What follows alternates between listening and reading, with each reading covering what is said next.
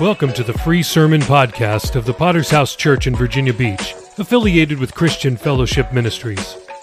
Our vision is winning souls, making disciples, and planting churches. It's time for Next Gen Friday. We are so excited about the future of our fellowship that we highlight the 40 and under pastors of CFM. We hope you are inspired by the deep bench of pastors and leaders coming up around the world. Make sure to subscribe from wherever you're listening to continue hearing life-changing messages. If you like what you hear, please support world evangelism by subscribing to the premium version of this podcast for even more sermons. Links are in the show notes. Enjoy today's sermon. Amen. Hallelujah. Thank you, platform workers. If you have your Bibles this morning, amen, I'm going to be preaching out of Genesis chapter 50. Good? Can you hear me?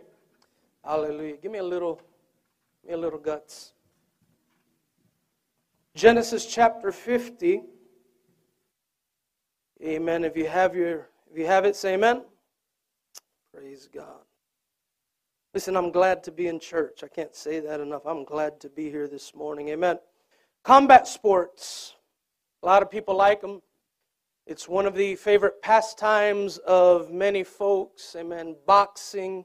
Growing up in Puerto Rico, when Tito Trinidad would fight in the 90s, we had a neighbor that had this ginormous TV. He would bring it out. And then we had a local drug dealer that would pull out a huge screen to the park, and we would, and I wouldn't go to the drug dealer's party. I'd go to my neighbor's house, and we would watch boxing. But UFC is another hot button. Brazilian Jiu-Jitsu and UFC, and everybody loves combat sports. And so one of the fights that changed the sport of boxing forever took place on September 21st, 1991 in London. And this was the fight between Chris Eubank and Michael Watson for the WBO Super Middleweight Championship. And Chris Eubank and Michael Watson had already faced each other one time before, and Chris Eubank barely etched out the win on that one. And on this second fight, Eubank, who was the champion, he was behind on all the scorecards after 10 rounds, and he was knocked down 18 seconds into the 10th round. And so when Eubank rose from the canvas, Eubank knew exactly what he needed to do. Everybody knew that Eubank was behind on the scorecard, and if he didn't do something powerful, he was going to lose this fight. And it was in both of these boxers' minds that I have to win this fight convincingly if I'm going to be the champion. This can't be a decision.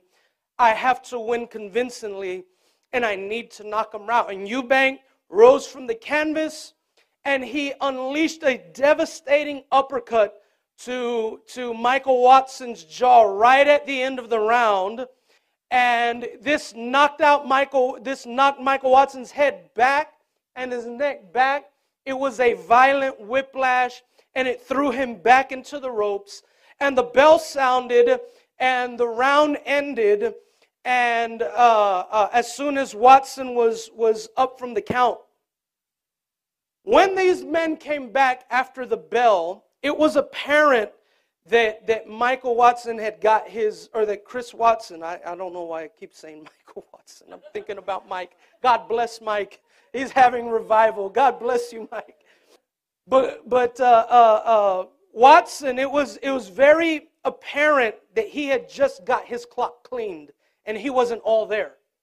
Lights are on, no one's home.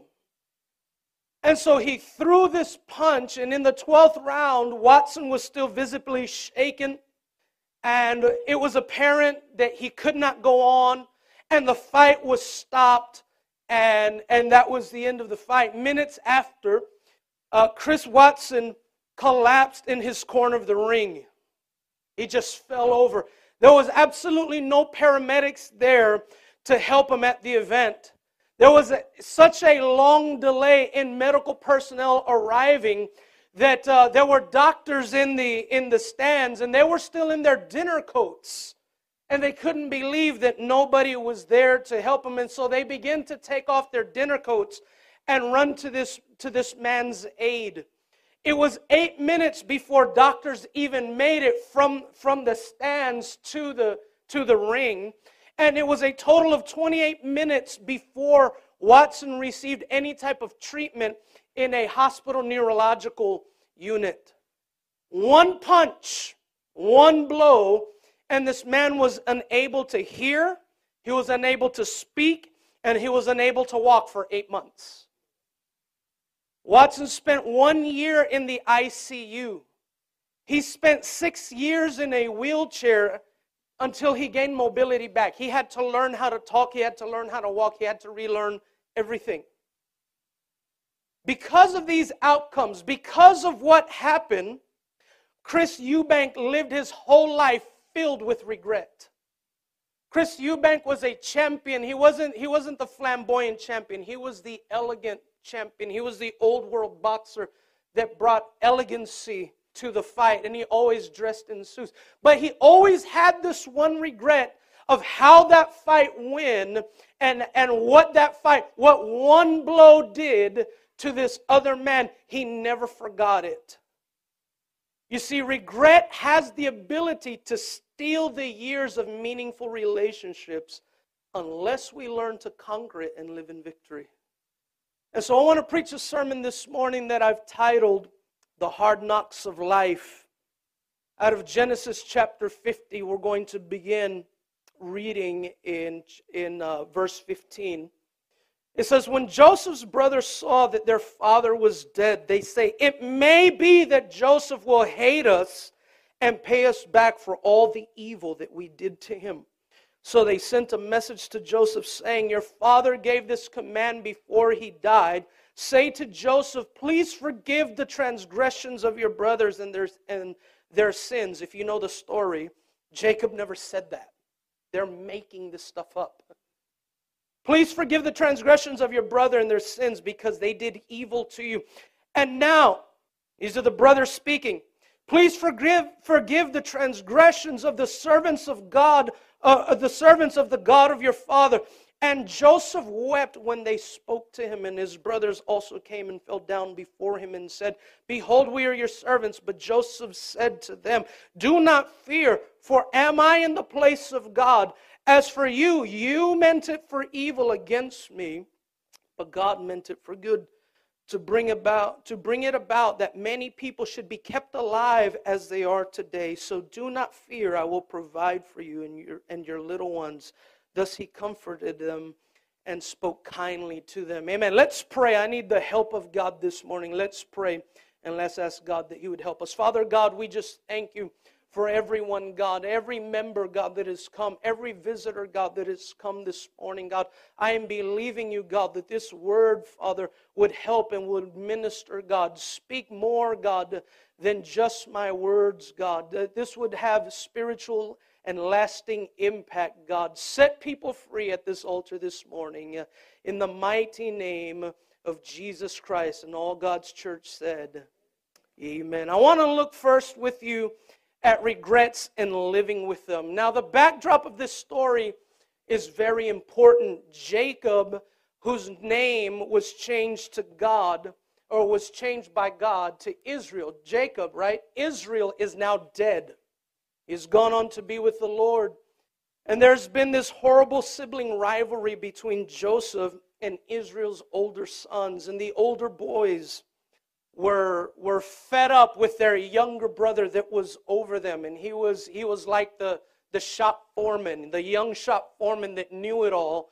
And he knew everything more than his brothers. And they were fed up with him. And they said, we have to do something about Joseph. But instead of killing him, which was the original plan, for those of you who know the story, and for those of you that don't, instead of killing him, they sold him into slavery. I want you to think about that. His own brothers, the first plan was, let's kill the boy. And the next plan was like, well, let's sell him into slavery. It's like, do you want to die of one horrible disease or the other? Those are the options before Joseph. And so life takes little Joseph to Egypt. But with God's favor, God works him through the years and through all that's going on. We don't have time to get into it, but God promotes Joseph, and he promotes him to prime minister of the most powerful country in the world at the time, Egypt. And so years later, their father is now dead, and their siblings have to come, and they're confronted with all of their past violations against their brother. This is now before them. It is now inescapable. How many of you know that the transition in life forces us to take stock of what we've done, how we have been, how we have acted, and how we got here in life? We can talk about the birth of a first child, especially for fathers. This is now something that you sit back and say, I have to care I have to care for this little human, and I can't let them die. I just can't play video games all night. I actually have to get up and go to work and provide for a family. You can talk about graduations. Kids can sit back and look at all of the things that could have been, or wasted opportunities, and they're faced with the fears of what's coming in the future, and all of the things that they failed to accomplish. You can talk about death, and when death impacts, you sit back and you start to deal with all of the regret of broken fences that were never mended. You see, these are the moments that force us to reckon with the past, and they're not always trivial. Sometimes you're forced to reckon with things that happened in your past, and they are extremely painful. People fight the calendar all the time. They dread days on the calendar that comes that reminds them of the abortion that they once had. If I wouldn't have terminated that pregnancy, my child would be this old today. That is real for many people. That is a real regret that never goes away. And people deal with it year after year. You can talk about children whose parents have committed suicide. I've spoke on this very, very recently with the suicide of Stephen Twitch Boss. His children are now going to see Christmas as the time that my father took his own life and left us. This calendar date is coming every year. You see, I can go on, but these are the things that regrets are made of. Regrets are made of, I wish it were different, but I can't change the past. So what is regret this morning? It is a profound feeling of disappointment about life's past circumstances and life's past choices. And we are forced to live with the fruit of our own choices. You know, Pastor Campbell has said many times, as I advance in the ministry, I'm having to live with the fruit of my own counsel.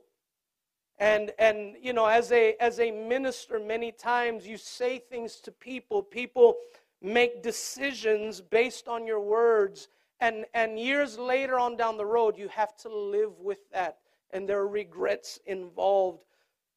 You see, I liken regret as living life in the rearview mirror. You live the past, but you're so captivated by the past that you're unable to see the future. And so what regret does is regret comes from our lack of foreknowledge. All right? What is foreknowledge? Foreknowledge is the ability to see down the line. This is a quality of God. God has foreknowledge. God knows every possible combination of decisions and how the universe looks when everybody decides different things. I know that's hard to wrap your brain around this early in the morning, but literally God knows every outcome of every decision of every person that is alive on planet Earth today, and He is in control of that. That is foreknowledge. The problem with us is that we don't have foreknowledge. We have hindsight. And that hindsight traps people in this cycle of regret. You know, if we could only live with a magic 8-ball so that we could shake it and know how life is going to turn out, we'd make decisions. Is this going to happen? There's a very good possibility that you are going to strike the lottery today. Oh, I'm going to go play the lottery. You know, we could just shake the magic, but we don't have a magic 8-ball. Here's the tricky thing, is that we would like to think that if we could have known how it was going to play out, that we'd make different choices, and that's not true. Because people know what drunk driving is going to do to them, and they drink and drive anyway. People know what drugs are going to do to them, and they shoot their veins and they smoke crack anyway. They know that when they light that meth pipe, their teeth eventually are going to fall out. They know this. But addiction is a tricky thing. You see, regret is counterfactual. In our text, Joseph's brothers say, it may be. You see, when you're dealing with regret, regret deals in abstracts. Regret deals with the woulda, shoulda, coulda. Regret is imaginary. It thinks about the scenarios that are unknowable. It's living in the woulda, coulda, shoulda. But you know what? You don't know. But you continue to play these scenarios. What if I would have done this different? You can't know. What if I would have said this differently? You can't know. But where people are trapped is in the lie that if I just would have had a little bit more information, I would have made better choices. And that right there traps them in regret. Now in the Bible, regret is not just a human emotion. Regret is a very complex divine emotion. Also, there's 2 instances in the Bible where the Bible says that God regretted. This is Genesis chapter 6, verse 7, and 1 Samuel chapter 15, verse 11. And so Genesis 6, 7 says, so the Lord said, I will blot out man from whom I have created from the face of the land, man and animals, creeping things, and the birds of the heaven, for I am sorry. Or in other words, for I regret that I have made them. 1 Samuel chapter 15, 11, this is the other example. It says, I regret that I have made Saul king, for he has turned back from following me and has not performed my commandments. And Samuel was very angry, and he cried to the Lord all night. And so, does God regret the things that he's done? That's a great question. So let me explain what the regret of God is. God's regret is the divine expression of lament over the righteous judgment that he has to execute over the earth. You see, what regret means when it applies to God, the word used for regret actually means to sigh. It means that he takes a deep breath and goes, you ever had, dads, you ever done that? You ever been like, and you just kind of rock back and forth. And you know your head's spinning. There are all kinds of emotions that are going through. If we can experience these complex emotions, how much more the unsearchable mind of God? And so if you analyze these 2 texts, the regret of God is a just consequence. After so much mercy has been extended, he has to employ judgment, but he doesn't enjoy doing it. It's the old adage, this is going to hurt me more than it hurts you. That is true with God. But if he's going to stay consistent with his character, he must judge. He must dish out the just punishment for our sins, but he doesn't like to do it. And he has that moment of regret. If he had to do it over again, do you think he'd do anything different? No, God is consistent. But he doesn't want to have to take those decisions. You see, the dilemma with regret as it pertains to us is that we are incapable of dealing with regrets successfully. And people will live for years in shame because of the actions and the decisions that they took in the past. And so how do they deal with it? Most people self-medicate. They turn to drugs. They turn to alcohol. They turn to violence. I was abused, and nobody's ever going to abuse me again, so I'm going to be the abuser. Because if I'm more violent than you, you'll be scared of me. That's how people deal with the regrets and their past trauma. The other problem with regret is that many times deep self-hatred takes root in the recesses of life, and it can be years before they're dealt with. I want to look secondly with you this morning at the context of regret, because regret can have severely negative impacts on very meaningful relationships. Everybody here has people that you would give your right arm for. And that's the one you sign the checks with, right? And you'd give your life for these people. You would take a bullet for these people. And so in our story, the context of regret is the relationships of these, or the relationship of these brothers in the past. So listen to this. 20 years had passed since Joseph's brothers did what they had done to him. 20 years had passed. And now the brothers begin to recall what they have done to him in Genesis chapter 50, verse 15. Listen to what the Bible says. It says, "It may be that Joseph will hate us and pay us back for all the evil that we did to him."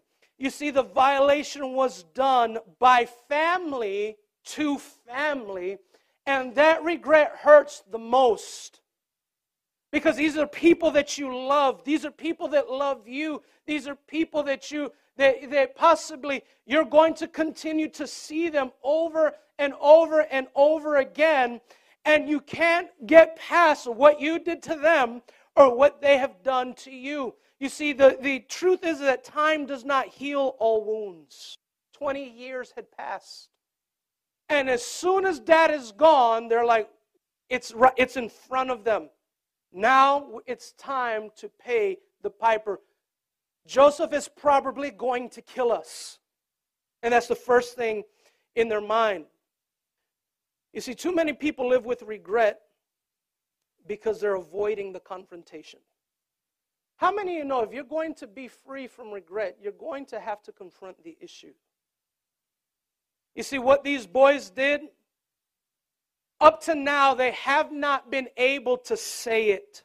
I regret what I did to you. It was evil and it was wicked of me. And these boys had 20 years to be able to say it, and they didn't say it.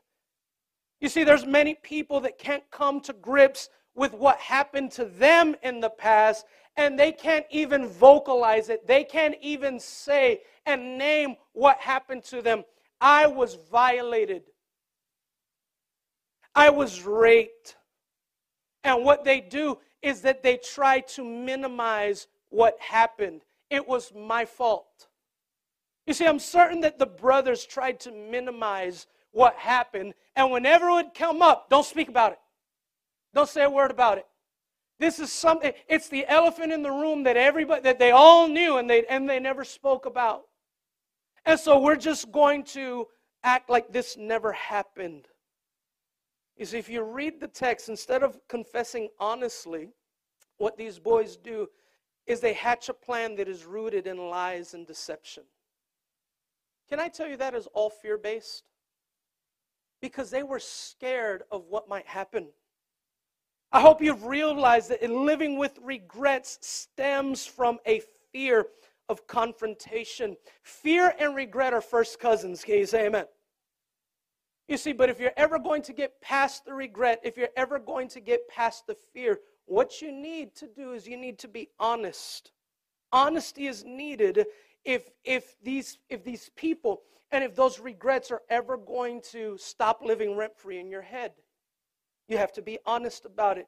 You see, when people refuse to admit sin, whether that be personal, what they have done, or what others have done to them, when they refuse to admit it, they now have to sow the leaves of excuse. We see this in Adam and Eve. Adam and Eve, they sin. Adam disobeys God. And Adam tried to cover his sin with leaves. And when he was confronted about his sin, What he did is he made excuses. It was the woman. And you gave her to me. It's not my responsibility. What he's saying is that it's not my responsibility. There are other factors in play. Can I tell you that when you try to cover sin, the cover is always inadequate. God can see it. Your pastors can see it. We might not confront you about it then, but we pray. And we ask God, God intervene, God help them, God move them past through this, God break them out of this, God give me a sermon so I can help them. You see, instead of being honest with Joseph, listen, this is the trap. I want you to get this. This is the trap of living in regret. Instead of being honest with Joseph, the brothers were okay to live in slavery. Verse 18 says, his brothers also came and fell down before him and said, behold, we are your servants. No, they were his brothers. They were his older brothers. But they said, we will be your servants. You see, the fear of regret made them surrender their position as a son, and it made them slaves. That's what regret does. You see, regret will manifest itself in a diminished effectiveness, where you're no longer free to operate in what God has called you to do. Regret diminishes your mobility. You'll never step out beyond what you regret, because in the back of your mind, it's coming. One day I'll have to pay the piper. You'll never move beyond it. I want to look lastly this morning at finding a way to heal. Well, let me say this before we move on. When you live with your regrets and you don't deal with them, it will cause you to have an improper view of yourself. When you're in community, when you're with your brothers, when you're with your sisters, you'll always see yourself inferior. I don't fit in with them. I'm not equal to them. I'll never be as good as. You see, the sons of Israel, right? The older brothers, the sons of Israel were heirs to the promises of God. The nations, the tribes of Israel were going to have their name. They had a deep inheritance with God. They were willing to surrender that because they just didn't want to come clean and say, hey, we sinned against you, forgive us. They made up a story so they could hide it. And because of what they'd done, they had forfeited. They were willing to forfeit everything that God had for them. Thank God. Patrick's one of my favorite preachers. I just want you guys to know that. I don't say that because he's here. I'm sorry, but he's one of my favorite preachers. Patrick has said a long time ago, man is in the business of messing up God's plans. That's a true statement. People have been messing up God's plans for a long, long time. And his plan is still going according to plan. That's the goodness of God. Can you say amen? So let's learn how to heal. So in a church this side, I'd be remiss. I wouldn't be doing my job if I didn't realize that some people here are carrying this pain of regret all too closely. Some may fear that they did too little to help a loved one that has passed away. I wasn't there for them. I thought that they were going to be around forever. And so the regret makes you relive those scenarios and you play out the different outcomes. You may feel that you did too little to make a previous marriage work. Many carry the regret of how they raised their children and all of the mistakes that they made along the way because they see the decisions that their children have made. And somehow it's my fault. It's not. They're grown adults making their own decisions. So you live with that regret. If I would have done this differently. No amount of grandkids are going to undo those feelings, can I tell you? You see, because I just can't wait for them grandkids. Them grandkids will come along and I'll do stuff different. You don't get a do-over. You must be free from that. Others are carrying secrets all the way to the grave. Not even your spouse knows. You've been married 35 years. Your spouse doesn't know. So how do we heal? How do we break free? The first step is you have to realize that fear can become sin. So fear is a naturally occurring emotion. Amen? So when does fear become sin? Fear becomes sin when it's associated with unbelief and a distrust in the character of God. When you can't trust the nature of God, when you can't trust the promises of God, when you can't trust the character of God, and you begin to take it into your own hands, your fear has now crossed the line into sin. And so there's only one way to deal with sin. Sin must be confessed and sin must be repented of. There's no other way around it. God, at the end of the day, the reason why I continue to deal with this is because I don't trust you. And God, you must forgive me for that. And can I tell you, He will, because He loves you. And He understands that what He's dealing with are a bunch of dirt bags. We're all dirt bags. He made us from the dust of the earth. Amen? Some of us are just larger dirt bags than others. See, the brothers said this. They said, please forgive the transgressions of your brothers and their sins. You see, they not only repented before God, but when they were in Joseph's presence, they were able to make amends with their family. Listen, this is, when you are able to make amends, Jesus said, this is how I know that something inside of you has changed. When He went to Zacchaeus' house, and Zacchaeus comes down, and they go into the house, and they break bread, Zacchaeus begins to open the vault where he had all the money. He started messing with the combination, opens the vault, there's all the money in there. He says, hey, I'm going to return everything that I've stolen fourfold. And Jesus said, that brother got saved because his pocketbook got saved. That's what God can do. Another step in healing is you're going to have to decide who you're going to trust. Me, right? You. Am I going to trust myself or am I going to trust God?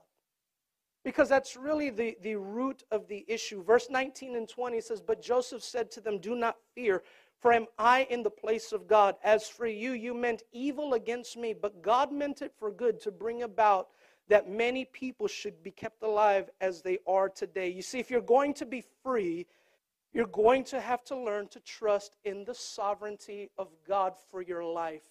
That God is working a plan in my life. And yes, I might do things, and yes, people might do things to me, but ultimately, I'm going to trust in the plan of God because I know the thoughts that He has for me, and they're good. You see, God is more merciful than we can ever imagine.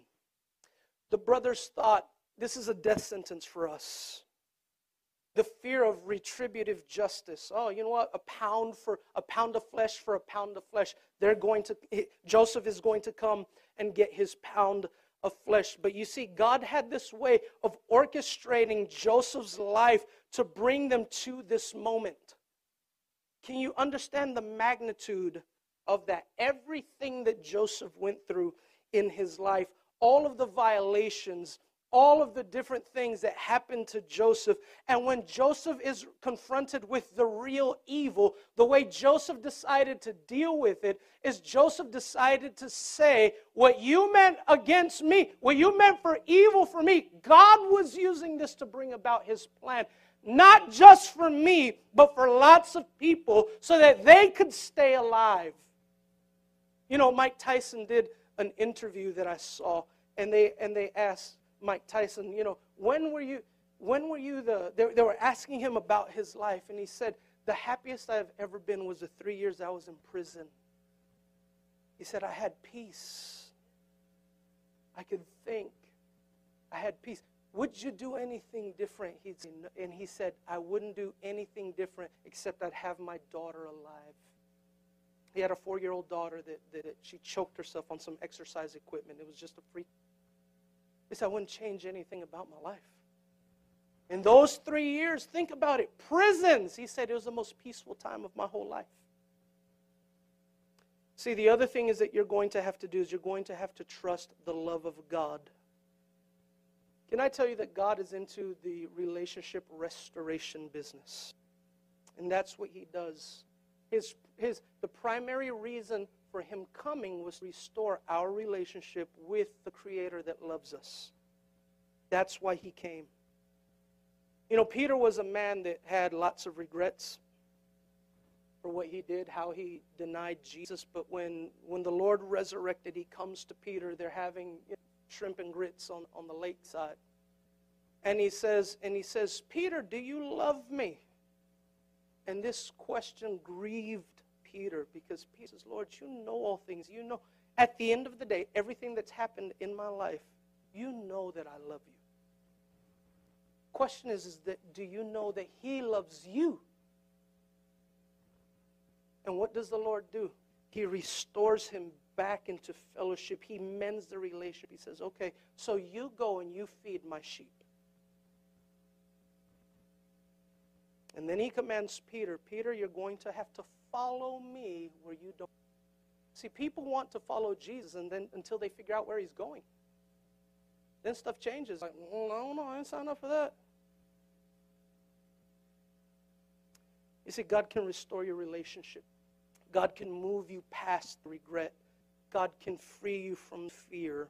God can restore your purpose, because ultimately, God is writing the story of your life with his finger on your heart. We can go ahead and get that video. I want to play you guys this video. Can somebody get the light? The sheer desperation. He produced this incredible uppercut. This is the fight. It's, I can't tell you how sorry.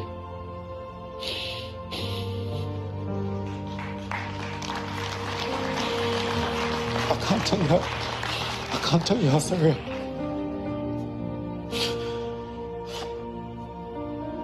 That's the only thing I regret in my career, and really, yeah, it's. Come on, Chris. It's all right. It's okay, bro. Let's move on in life. Peace and love. I love you, Chris. That's all in the past. Let's move on in life, Chris. We're here together. Let's live in love. I love you, Chris. Let's move on. We are born warriors. We are real. God bless you, Chris. One love. God bless. Do you know that Chris Watson, one of his greatest friends after everything that happened, became Chris Eubank? And his neurosurgeon, the two greatest friends that he has. And these men help him to get up and walk. The very man, the man that God used to restore him. And now he's free from his regret. Isn't God wonderful? Amen. Let's bow our heads this morning. Thanks again for listening to the free version of the VBPH Sermon Podcast, where we post sermons on Mondays, Wednesdays, Fridays, and Sundays. We also have a premium version of this podcast, which posts sermons and interviews every single day of the week. So why would you want to subscribe? I'm glad you asked. I have 5 reasons for you. Number 1, on the premium version, we post full versions of Testimony Tuesday, Pastor Campbell Thursday, and Study Day Saturday. If you'd like to hear those episodes, then subscribe now. Reason number 2, uninterrupted listening. We remove all ads and all extraneous content from our premium feed. Reason number 3, premium episodes always release 6 hours earlier than the free version. If you're an early bird, it's a great reason to subscribe. Number 4, our subscribers will gain access to our sermon chat group on WhatsApp, where we interact directly with listeners around the globe. If you'd like to chat with other premium subscribers, subscribe today. And finally, every dollar we raise goes to world evangelism. This is the best reason to subscribe, because you are helping us launch churches all around the world. We don't put one dime in our pockets. Everything that we raise from this podcast will go directly to Thursday night of Chandler Conference. So please subscribe today by using the links in the show notes below. Thanks. Thank you so much for listening to the Sermon Podcast of the Virginia Beach Potter's House Church. Were you blessed by today's message? Let us know. Please leave us a rating on Apple Podcast or on Podchaser. We'll be back next time with another life-changing word from heaven. God bless.